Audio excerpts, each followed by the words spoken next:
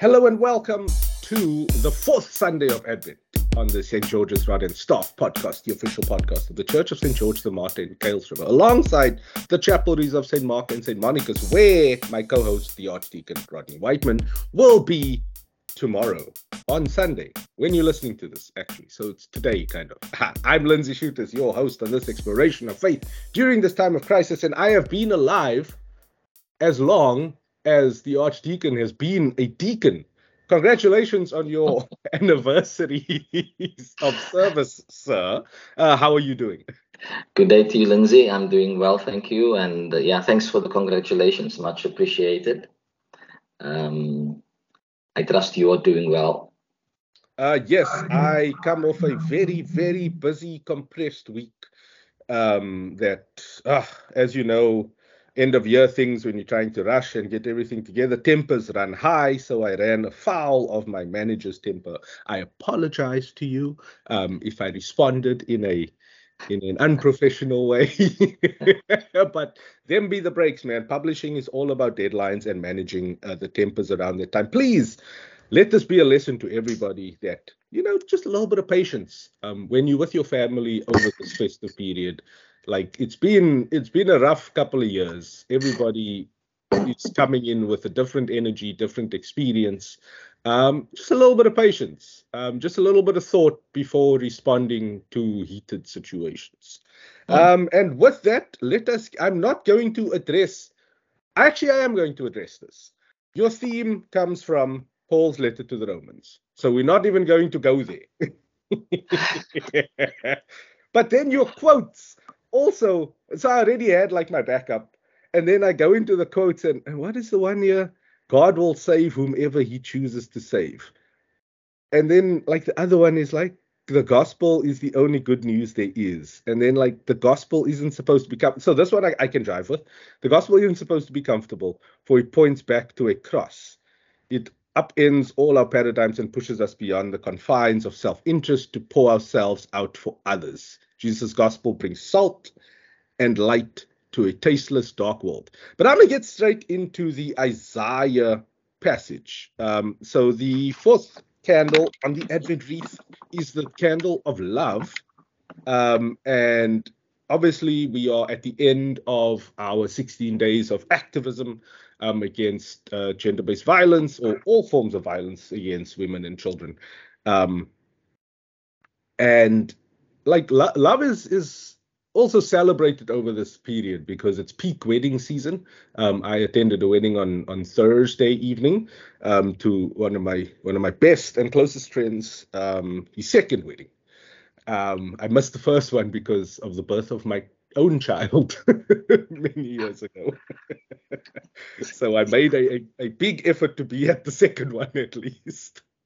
Love is one of those weird things, because I was explaining it to my daughter one day, where I wanted her to go on a thought experiment, or at least to do a thought experiment about whether love is a verb. Because love is an abstract concept that humans people have kind of owned and turned into like this wild thing. What is as someone who administers many weddings with this people, what is your understanding of love, and how has that changed over time? Oh, wow, that's a what's his name thing. I think the very first thing is love is the depending on the context you use it, because I also come with a little bit of understanding that in the Greek world, which influenced the writing of the New Testament, there are at least 4 words that explain love. Yeah. And then so in the 4 words, depending on the context that you are reading or listening to it, and of course the main one that as Christians we embrace it all, but the main one we embrace would be agape, which is the love of God, and perhaps love for God. coming from our human perspective. So given that it's a mystery, because look, I think many of us, if not all of us, so the first thing I want to say, love is mystery. We cannot just say this is what it is, because it's mystery. It's interesting that I used Romans chapter 12 verse 9 to 18 when I did 2 house blessings on Thursday. And that is a text given for house blessings. And the very first line says, verse 9, let love be genuine. So if is that an action? Is that the attitude that I have towards you, in which I love you, and therefore respect will show the way I speak to you, the way I listen. And one of the key things to express love is not to speak, but to appreciate who the other person is. And to do so, we listen, we take in who the other person is, and we appreciate who they are, we celebrate who they are. And then we begin also to recognize how their lives, not just the verbal things we're hearing, but their whole lives gives meaning and even shape to my own life. And so I have this connection with the person. So therefore, I will do acts of love. I will express love verbally, and then, doing acts of love, showing how much I appreciate the person. And then I just want to conclude with that is, I think I grew up with that text, John 3:16. God so loved the world that he gave. So love is a giving action. And you gave the best, his only son. And the purpose of loving is redemptive, not judgmental. It's to understand where the person is, where they're coming from, why they are where they are, and assisting them from where they are to bring them to a better place in their lives. So now when we put that all into marriage, I think the attraction of the person whom you are, your feeling of attraction grows into your deep, because the attraction says, I want to know you. So love is getting to know the other person, being present to the other person, making oneself available to the other person in unselfish ways. It still remains a mystery. We enter into it, but we've got to allow it to lead us. The understanding, the expressions of love that are already available. When you recognize the beauty of nature, you're just drawn to it. I just love your flower patch, or whatever it is, or expressions we have out there. There are children listening, Father. Sorry? There are children listening.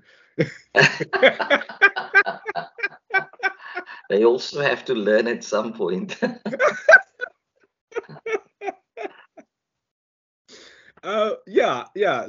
Going through the Greek forms of love, which is eros, the romantic love, philia, the brotherly love, agape, God's divine love or unconditional love. So agape always gets described as the divine towards the mortal. But you are positing that it's a reciprocal kind of relationship. So it's I certainly believe. It also reflects. Yeah. I think if I use the old language, love begets love. Yes, I can jive with that. But then, obviously, when you talk about love, and then you go into the gospel passage, which is Matthew chapter 1, verses 18 to 25, which kind of looks at Joseph's relationship to Mary and how he was like the really sensitive guy. He was going to let her off gently after she now now fell pregnant before they could solidify their union. And then what there's this one line that really jumps out at me that I've never actually looked at before. Joseph awoke, wait, no, but had no, it's verse 25, but had no marital relations with her until she had borne a son and named him Jesus. So this guy is like, the young kids will call him a simp. And please do your own research on the term simp. I don't think it's appropriate to explain it in its full capacity within the confines of quite a conservative podcast. And so he now takes on all these burdens, and I appreciate this. I really appreciate this characterization of Joseph, where he obviously adores this woman he's betrothed to, because remember, there was not much time for like romance back in those days. It was like, there's a suitable husband, woman, we will make a transaction and you will marry this person, and that's like your vibe. You don't get to choose. You didn't get to choose as a woman back in the day. And men were also artificially limited in their selection by their own standing within the community, their own economic standing, and all of those kinds of things. So here's like this humble carpenter dude has this woman that he's now going to marry. So he's quite stoked with himself. She seems like quite a catch among, probably he didn't have the biggest dating pool. Let's just be honest. But he's sensitive enough to like, okay, fine, she's now made this mistake. And let's be realistic.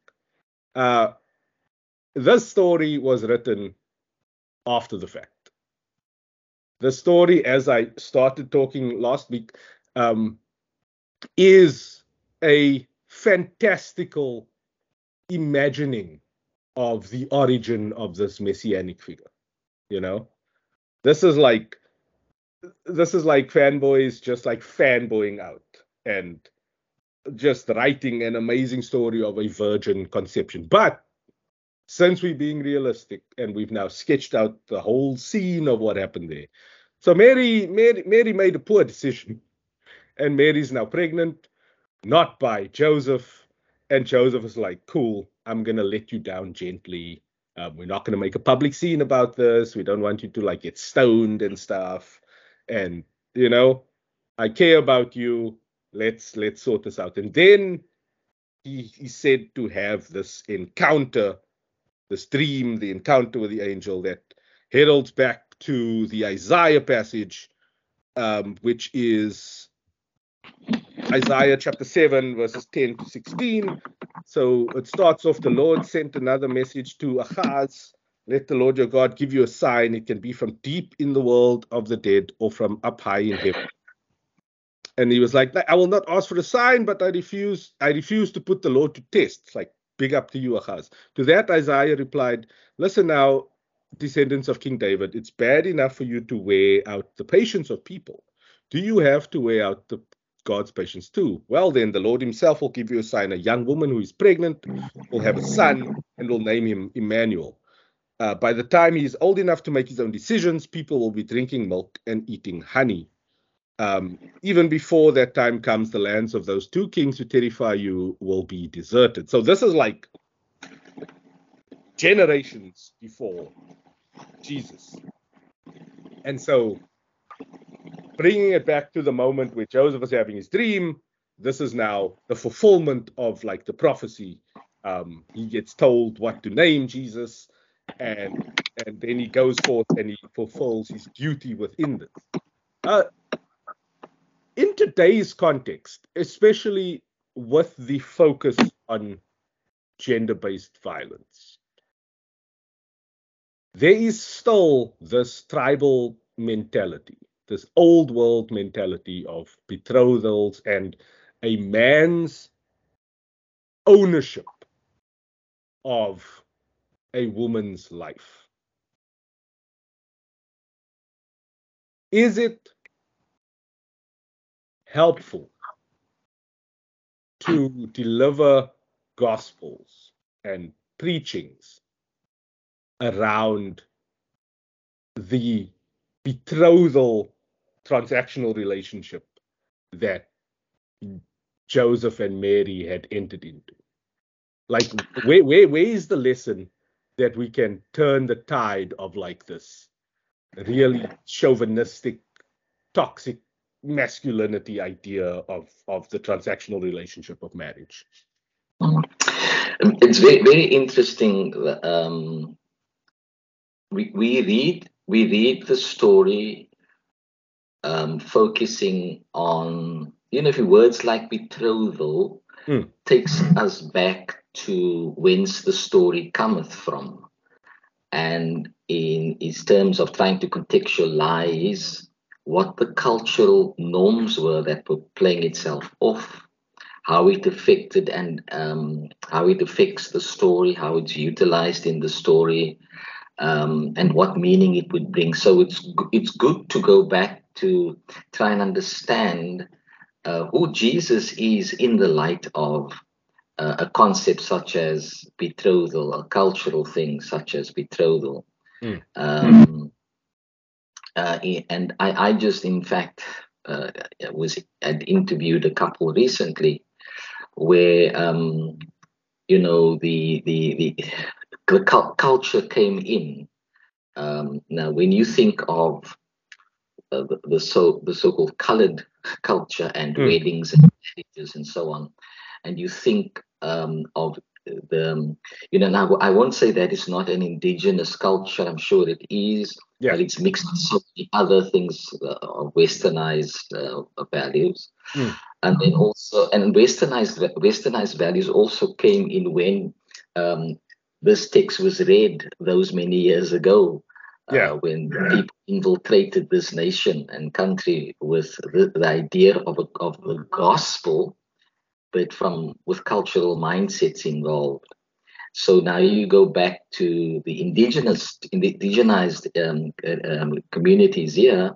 Betrothal would make a lot of sense to them because they had cultural systems that almost was the same. And so, but now in the modern day, many of them individually, I would say, moved away from, being subservient to a culture that seems to have had its due date long already in some people's minds, and hence would now, when there's a coming together of people with different cultural norms, what practices are adhered to. So we need to understand the whole concept of betrothal. We need to understand it.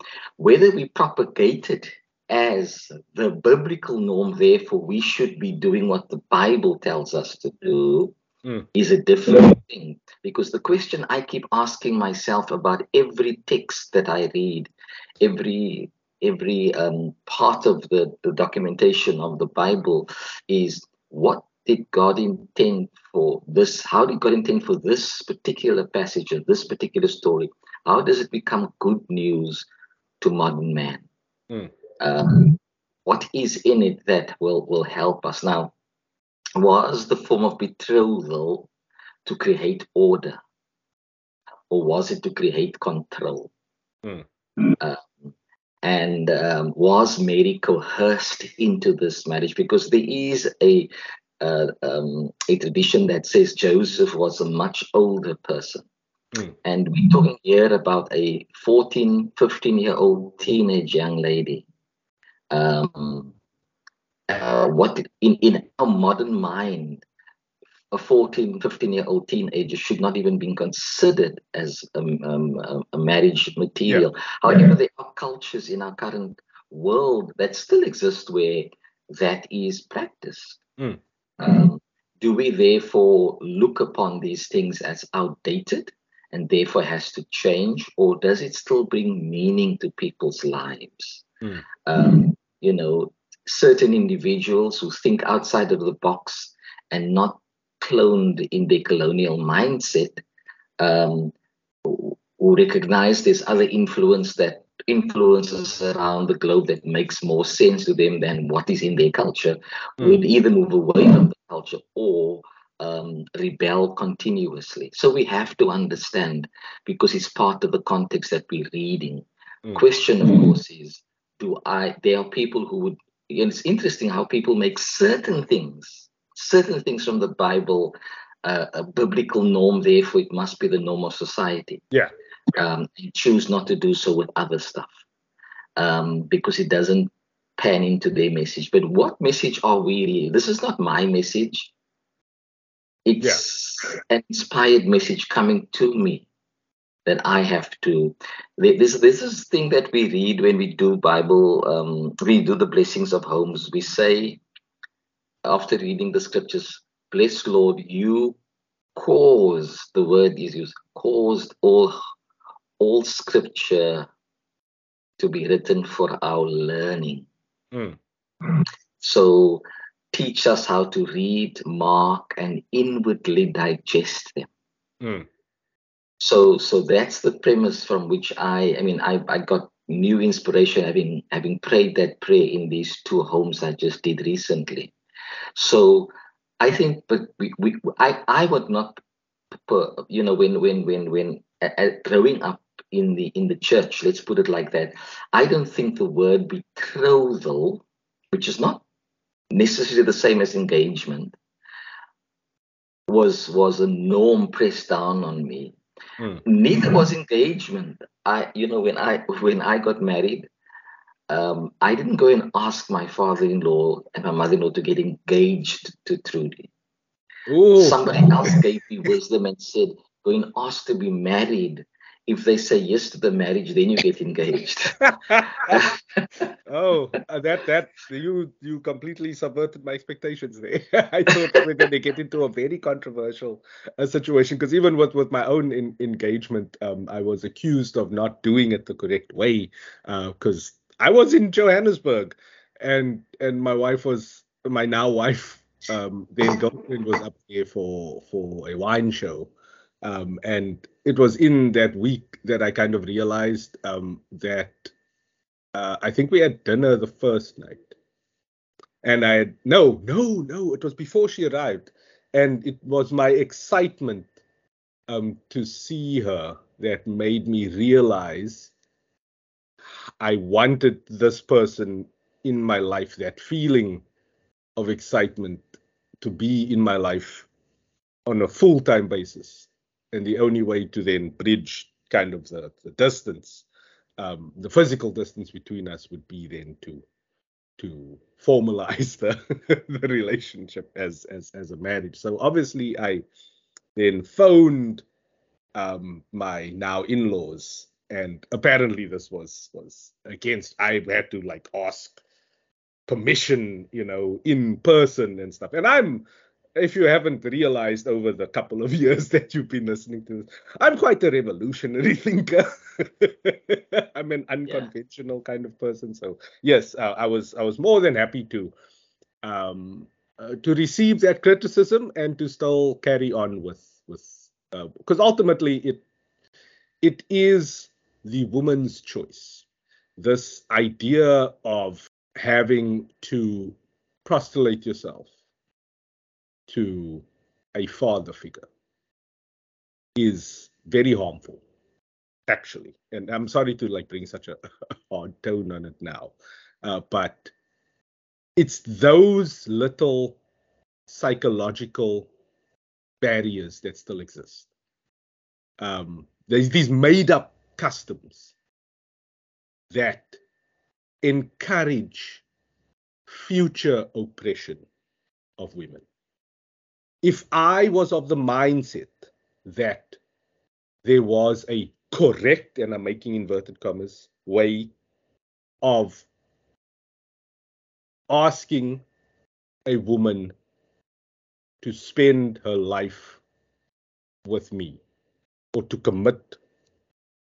combine her life with me for whatever long period. I mean, divorce happens, relationships break down. You should have the freedom to get out of an arrangement at any time. Let's just make that clear. And I pass that cultural expectation down to my son. I'm not breaking the cycle of oppression. I'm encouraging it. And it's those little moments that people don't actually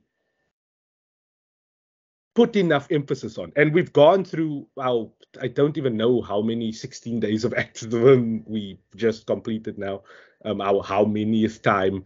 And the key message is still focused around the end problem, which is abuse, murder, violence.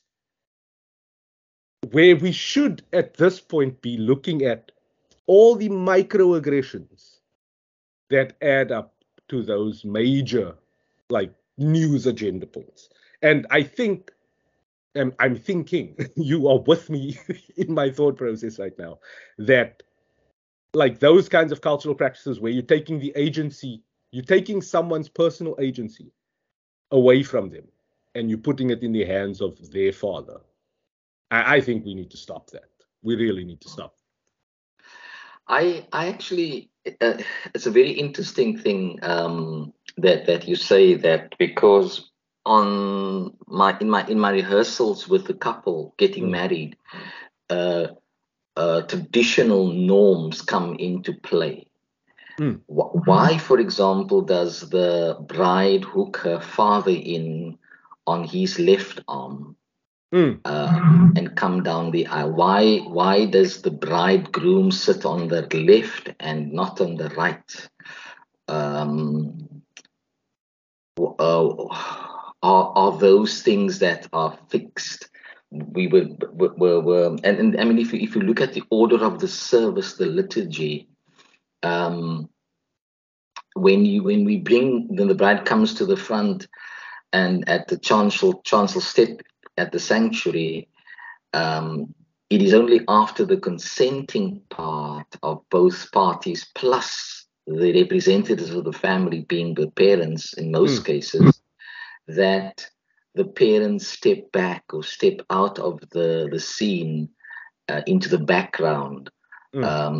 So the groom doesn't go up to the middle of the aisle to receive the bride, because consenting hasn't happened in a formalized way. Yeah. Such as, who gives this man and woman to be married to each other.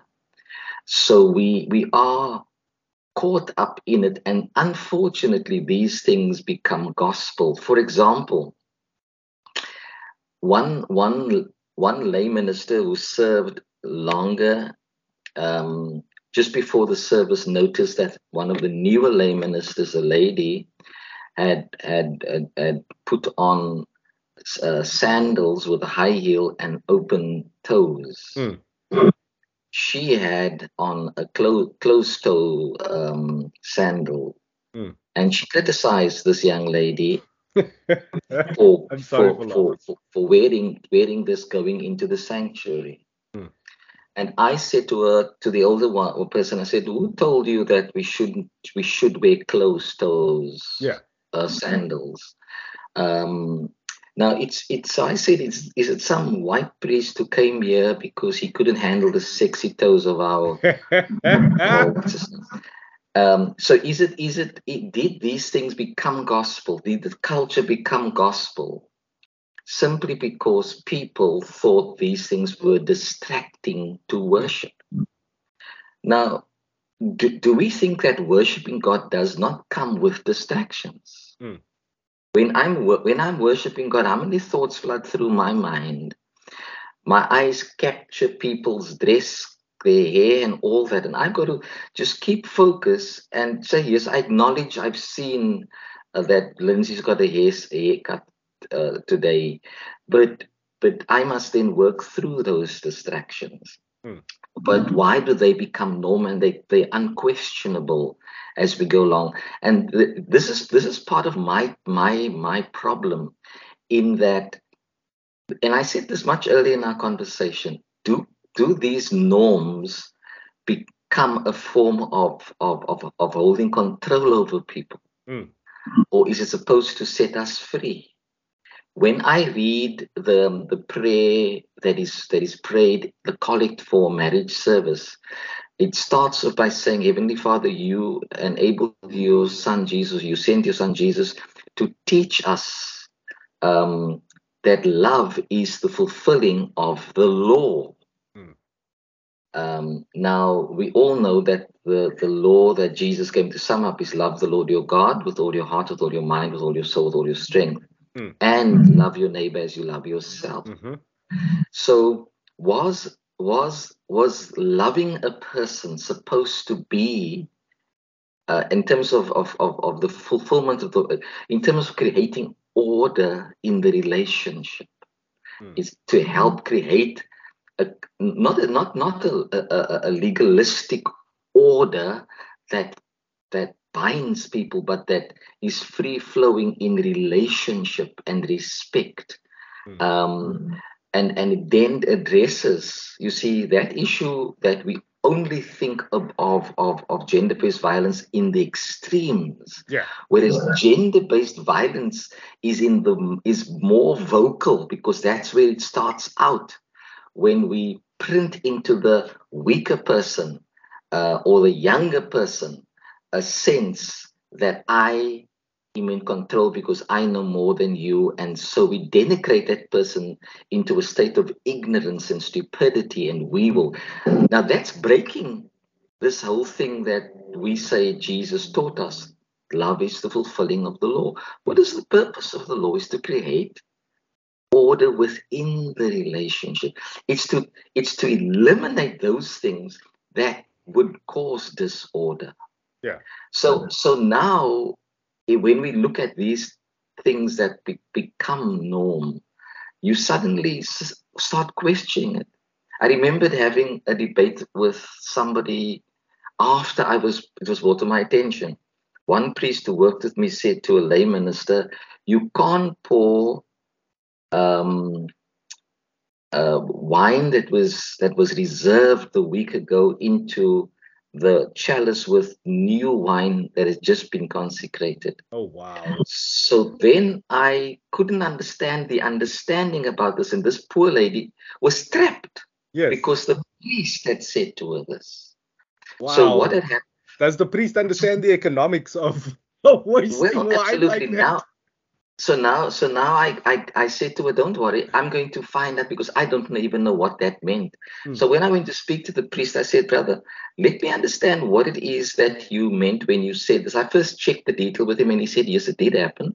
So I asked him, so why did you tell this person this while you were serving communion and you saw the person doing this?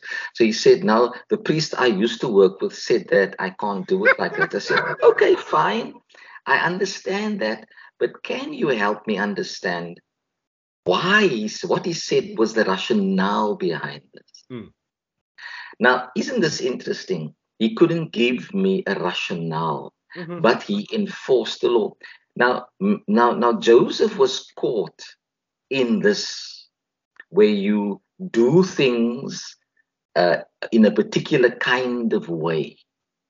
And now Mary's condition throws him.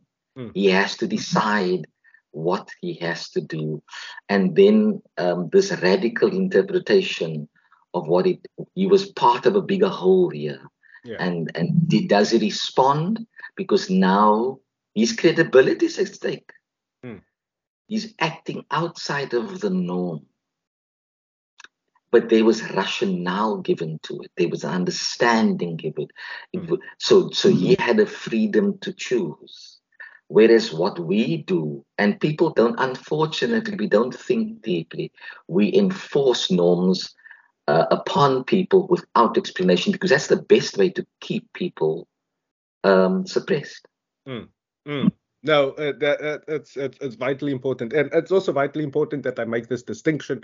The poor life choice I was referring to with Mary now being with child, not from her betrothed and outside of marriage. I am not passing judgment on the act of coitus outside of marriage. I am reflecting on the act of actually falling pregnant from that. That was the poor life choice. Like at the risk of pearl clutching, the pull-out game should have been stronger. I'm very sorry. I just need to make that distinction. But yeah, we get trapped in all of these cultural kind of prisons, and it was strange. So the wedding I was at on Thursday, a very, very close friend of mine, it's his second wedding, and I think it's the bride's second wedding as well. And they now, she's over 40, he's swiftly approaching 40, and in the groom's speech. So in my toast, I drew attention to the fact that there was it's an unconventional union, and the lessons we can learn from the lack of convention, because we are now kind of many people in the audience at the wedding, who attended the wedding. This was the first time that they've encountered in their lives two divorced people sharing their love and unifying their lives legally. And then in his speech, he referred to his new in-laws as Mr. and Mrs. and not mommy and daddy. And this is something I've been criticized for in the past, because I don't refer to my in-laws as mommy and daddy, because I have parents, well, had. I still have in the greatest kind of identity, but they've passed on since. Where and I shouted from the floor, and I was like, because everyone is like, oh, but you must not change. And I'm like, dude, don't bow to the pressure. And then even the parents were like, no, there's no pressure to like change it. And at his first in-laws, he referred to as mom and dad. And I had this moment where I was like, maybe we should normalize mature unions. Like, maybe we shouldn't be trying to marry kids off at like in their 20s, when they don't know anything about life. They haven't lived enough to form a full understanding of the nuances that exist in the world. They are only sent out into society as full members with agency over their own lives, with all of this cultural indoctrination, all of this religious indoctrination, and then enter into lifelong commitments, massive legal commitments that cost tons of rands to get out of. And like all the societal, like kind of outcast vibes that happen when you now decide to go against what everyone has decided is the natural flow of life. Maybe getting married in your 20s isn't the best idea. Like, I understand it from a societal perspective of like replacing humans, like making kids. And if you are by the economic standing to support extra life on the planet, all the power to you. But yeah, we should be rethinking marriage. We should be reshaping our understanding of the way things are supposed to be. Well, a large amount of a large amount of who I am probably is what comes from the outside pouring into my life, and I now have to consider whether there's value in it for me or not at any given time of my life. When a couple is going through friendship and courtships and so on, that's, I think, where the groundwork can be done as they share the nature of their relationship. The thing about the maturity is also just how responsible you are behaving. And sometimes people say, and probably with good reason, that unless I've experienced the relationship or relationships to check out, is this the person I would want? I mean, how do you know after a month, 6 months, a year, 10 years that this is the person that I wanted to be with? Because all of this is a discernment process. Yeah. As I said, it starts with attraction and we explore the relationship. But we must not lose our rationale. We must not lose our reasoning. We need to discern about our relationships and not just get caught into the thing about, oh, she's got a nice body or he's handsome and all that kind of outward stuff.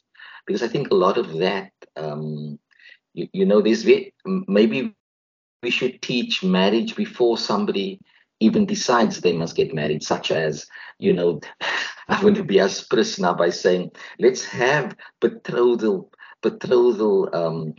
conversations. Wow. If you are in a relationship, the church offers you a cause in looking at from your perspective and what the nature of the conversation. If you enter into that conversation, you have got to at least say, I'm thinking of getting married to this person. So I need to have this conversation now before I actually get into marriage or thinking about marriage. You know what I mean? But look, people also have private lives. Yeah. So when I get into a relationship, my relationship is sealed off from the rest of the world.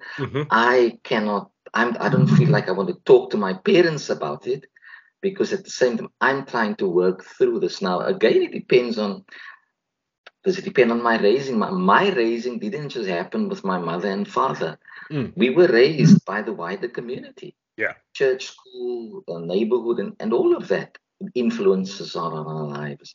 But I think there's a necessity for a platform of conversation before I think of marriage, before when I think that I've done 2 years, is it now time to have a more serious conversation before the contemplation of marriage? I remember in reading a book, in trying to inform myself, how do you teach pre-marriage course? How do you counsel people before who said, yes, this is my date. Now I need a conversation in preparing myself for what I'm going in for. And so this particular Walter Trobush, he wrote the book and he counseled couples. And this one couple came to, and the first question he asked the couple was, have you argued with each other already? And if you said no, then he would say, go and argue. And once you've sorted out how you get through your arguments with one another, the differences in your mindset or the things that you do, then you come back and we can talk about marriage. So it was a very interesting approach that he had given. So I think a lot of the time we only want to think of marriage as marriage bliss. Yes. And we forget that there's other things. Like, for example, how does a man in good standing consider a pregnant girlfriend, betrothed person, who is with child, but he knows he never had any relationship with her that would cause that? And there's that kind of stigmatization in the communities. Two people who had a previous marriage, now in marriage again. We in the Anglican Church have, I think, one of the most beautiful pastoral conversations, which is Canon 34. Let's talk through where you've come from and how, when you enter into this second marriage, that your preparation is that you've worked through some of the painful stuff. That you're not going to now transfer into the new person, because that can easily happen. And so I think for me, it's a very important conversation to have before they get married. But now a situation comes and says, I'm going to get married, but she's pregnant with somebody else's child. Um, how do you deal with that? Do you discourage them from marriage? So this whole conversation, I think, is an important one. We need conversations. We need open conversations. We need honest conversations about these things because there's impact in the future. I mean, I'm also thinking about, the wisdom of marriage contracts. Yeah. We have to ask people, by what contract will you be married? Now, the contract is got nothing to do with marriage per se, in my view. It's got to do with when a divorce happens. So already we're implying that these people have to consider that if they end up in a divorce court, their contract of marriage will determine many things. But you must have an exit strategy in every single situation, in love, in business, in life. You must have an exit strategy. So I am now of the opinion that that's why I have a conversation with them. I can't say what contract they must be. I give them what my understanding of the three in our country is. But the wisdom of modern day within community no longer works. Yeah. Because people are in businesses, people are doctors, all of that kind of things. And, why would people want to suffer the loss of one party walking away with $1 million and the other party walking away with nothing? So really, these are things we have to continue to think through. Every cultural norm. I mean, I'm sure there are many theses written about the gospel and culture. And one wonders, why those two concepts are needing to have a conversation with one another. What does culture do to the gospel, and what does the gospel do to culture? And are the two really separate, or are they intermingled? For me, conversations are truly important. Creating platforms where people can talk through what they're thinking, what they're feeling, how they understand it. Because look, a large amount of the time when you say, come and share my life with me as I seek to share your life with you, and we do this in marriage, we are not thinking about present things. We're thinking about future. We're not going back to the past. We are saying we are planning for our future. Yeah. Together. And now, how do you plan for the future? You don't know. But I think it all stems from this idea that kind of Paul touches on in the Romans passage, which is chapter 1, verses 1 to 7, where it's like he goes about the good news was promised long ago by God through his prophets, as written in the Holy Scriptures. So, like, straight off the bat, this is propaganda. This is Christian propaganda. This is someone using a letter to spread a very specific idea of culture. This is someone laying down, like, listen how he lays the foundation of his argument. The good news was promised long ago by God through his prophets, as written in the Holy Scriptures. It is about his Son, our Lord Jesus Christ. As to his humanity, he was born a descendant of David.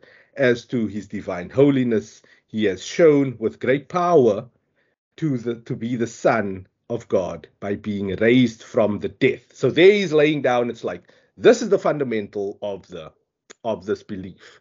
This is why you should believe this, because there are these made up stories of the showing of the power that I am now just delivering as fact, even though I have no personal knowledge of it. This is propaganda. Through him, God gave me the privilege of being an apostle for the sake of Christ, in order to lead people of all nations to believe and obey. So how did God give you this, Paul? You told us the story of your road to Damascus, but no one was there to witness it, bro.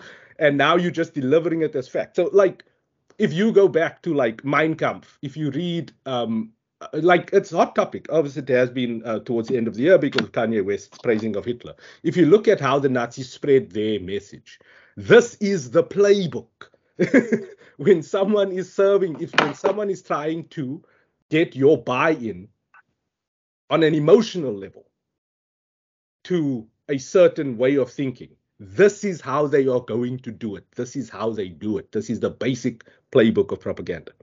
This also includes you who are in Rome. So now he's welcoming you into this glorious world that he has created, who are in Rome, whom God has called to belong to Jesus Christ. So if you have this understanding, this cultural belief that has been drilled into you through hours of sitting in church pews, reading toxic things like Paul and not understanding it as being like full-on propaganda, you believe that you had no agency in your Christian faith. You were chosen to be a Christian. No, you chose Christianity. You choose God. God doesn't choose you. The way you decide to worship is your decision. And when you have that maturity of understanding of your relation to your faith, I think that's a good point to start exploring the nature and the fundamentals of that faith. Your response, sir? Are we believers by nature or by nurture, or is it both? Good response. And so when you talk about this being propagation, I would say, when I look at the words, the good news, and I look at the words as written in the Holy Scriptures, at that particular time, the Hebrew Bible, the Old Testament as we would know it, was the text of the day. The community that had emigrated into Rome, of the people whom Paul was writing to, had now entered into a cultural setting that was different to their own. And obviously, in that cultural setting, there would be religions or other religious, faith-based communities. How was Paul going to encourage them in the fact that they had found faith in Jesus Christ and the sense of calling to be part of the body, called to belong to Jesus, or the body of Jesus Christ, which we understand to be the church? And what was their source of inspiration? How would they interpret their lives in the new context? What would be the basis thereof? When you immigrate from where you are to another context, does that context change who you are, or are there important things you have to hold on to in order to interpret the new context, to say how you will be engaging them and from what premise you're going to engage them? All of us have been nurtured from a childhood. About, for example, we were all taught how to pray the Lord's Prayer. Hence, we all know that. We may not have been taught what that prayer meant, but we were taught to pray it, and we can recite it by rote without any problem. So I certainly think this was Paul's own reflection. And having reflected, he then speaks to it in the way that he does. Now, does the hearer have a choice to say, Paul, I don't agree with you there, or Paul, I do agree with you there? Look, we don't know how this community responded. Yeah. I don't know about a record of it. But I'm part of the current community that would read this and see in this something that we need to listen to, something that we need to be engaged by, something that we need to say, well, certainly what Paul is saying does resonate with where my belief system is. I mean, I have no problem in disagreeing with you and saying, I choose God because God has chosen me, but not exclusively me, because God has chosen humanity. God has chosen the world. Desmond Tutu in the apartheid era often would say, God has a bias towards the sinners. Was a theme that he had spoken. I embrace that. As we said much earlier, I said, love begets love. So does my understanding. It goes right to the very point of my birth. Did my parents choose me? They didn't even know I was coming out in the way I was coming out, but I was conceived. And whoever they received, they took responsibility for. In what's his name. So now you get people who would reflect on all of that, the mystery of birth and all of that kind of stuff. Yeah. Well, let's take it a step back. Can I just finish my sentence if you don't mind? So then out comes Rodney, right? Yeah. The next child is not a Rodney, it's a Daryl. 12 years later, it's not a Rodney or a Daryl, it's a Denise. Yeah. And now they raise us as we raised, our personalities are discovered. Our responses to what you're saying and to who you are is being developed. A level of maturity to where I come into my own. And then I look at texts like this and say, does it give meaning to me? Is it the good news, as Paul spoke about, and why is good news important to me? Okay, there's a lot to unpack there. Firstly, I love the actual cadence of your names as siblings, and I would have loved to speak to your parents about their choices around like the hard consonants, the Rodney, the Daryl, the Denise. There's a beautiful literary cadence within those. But besides for that, like again, I'm a word nerd, so I approach this passage, right, as someone who understands, or at least seeks to understand, language and the importance of language as a form of communication, and who has spent the last 5 years of his life weaponizing communication for marketing practices, right? So I look at this and I'm like, cool, what are you selling me? Because you're using words that sound like you're selling me something. And then I start analyzing it from like, cool, how are you positioning your product? So straight up top, the good news was promised long ago by God. So if I'm in a pitch meeting, I'm trying to convince a business to take my services and pay me. This is what I'm doing. I'm sketching the scene. I'm showing you how we exist together, and then showing you the benefits of that coexistence.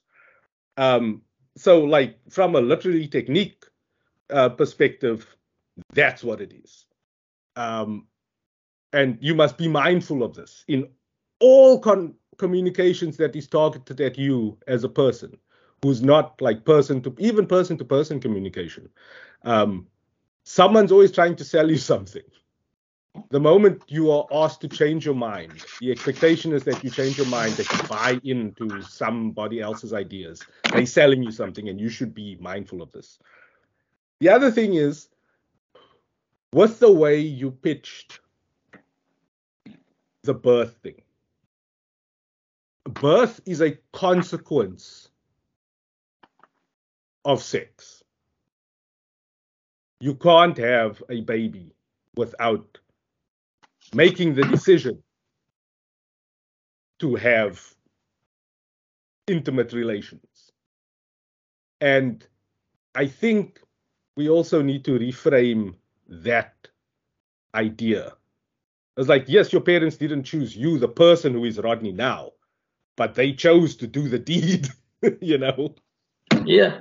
And yeah, I don't think enough emphasis is put on that. And yeah, like I obviously, because I'm an agnostic, because I've learned too much of the ways of the world, to accept a Bible as having any bearing on my life, having any privilege to dictate the way I live my life. I immediately reject this idea of being chosen. You know, just like women should immediately reject the idea of that excitement of being asked to be married to somebody. You know, no, you can decide who you want to marry.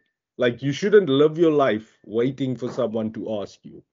You should live your life trying to figure out first whether you really want to be married, and then deciding on like the type of partner you want. And that is where I will leave you this week. I'm sure the good Archdeacon has quite a bit to say to that. But thank you very much for listening. And from my side, all the choice passages are in the podcast description as usual. Your response, sir? So the first thing I would like to say is the word you kept using the word chosen. Yes.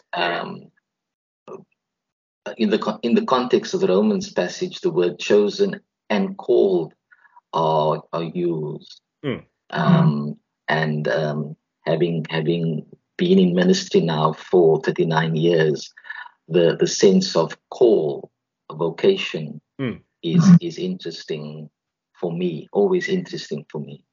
And it never ceases to be, because every context that I enter into, a pastoral situation, whatever it is, a situation arising without my what am I called to do there? What am I called to be there? How do I discern my role? Why did this thing cross my path, that I'm having to engage it at this moment? So is chosen and called interplayed is the main word for me. Called, as Paul has it 3 times there, 1 time related to the word chosen. And I think I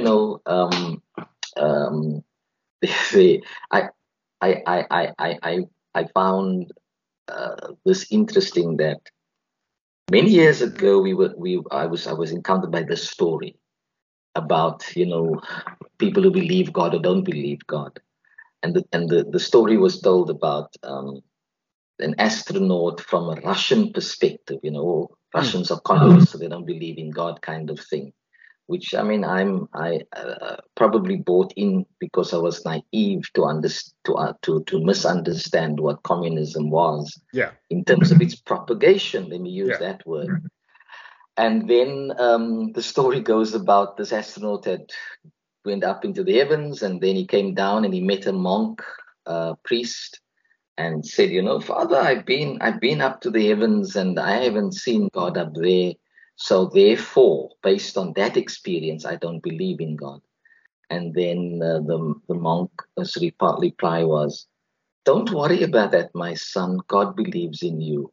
So that was the story told. And remember, I was young and naive. Yeah. I haven't gone into the whole nuances, but I'd like to conclude with this, if you don't mind. Okay. I'm part of the church, South African Church's Western Cape, and there's just been a Bible study produced by Dr. Miranda Pillay, who's retired from teaching at the University of Western Cape, and she has actually based this on gender-based issues, remembering community, it's called, towards unconditional inclusion of LGBTQI A plus members. I just wanted to read to you this in my second concluding point to what you had earlier said. Professor Charlene van der Walt writes this in the foreword. People of faith in the Christian tradition, we believe, confess, and find comfort in the fact that the Bible is a source of life that guides our lives and makes possible our community. We believe that God inspired people to co-create a collection of perspectives in a variety of forms and styles that speak to God's involvement with humanity, God's love and accompaniment of people, God's care for the earth and all that inhabit it. We believe that the Bible is foundational to our faith and our community and fundamentally informs how we envision a good life together. And that speaks to the theme that I chose for this week, but also, part of my response to is the Bible propaganda. Thank you very much, Lindsay. I just want people to be more intentional. You are not responding to a call, you are finding your intention in your response. Thank you very much, Father. This has been love to the family. Thanks for listening, guys.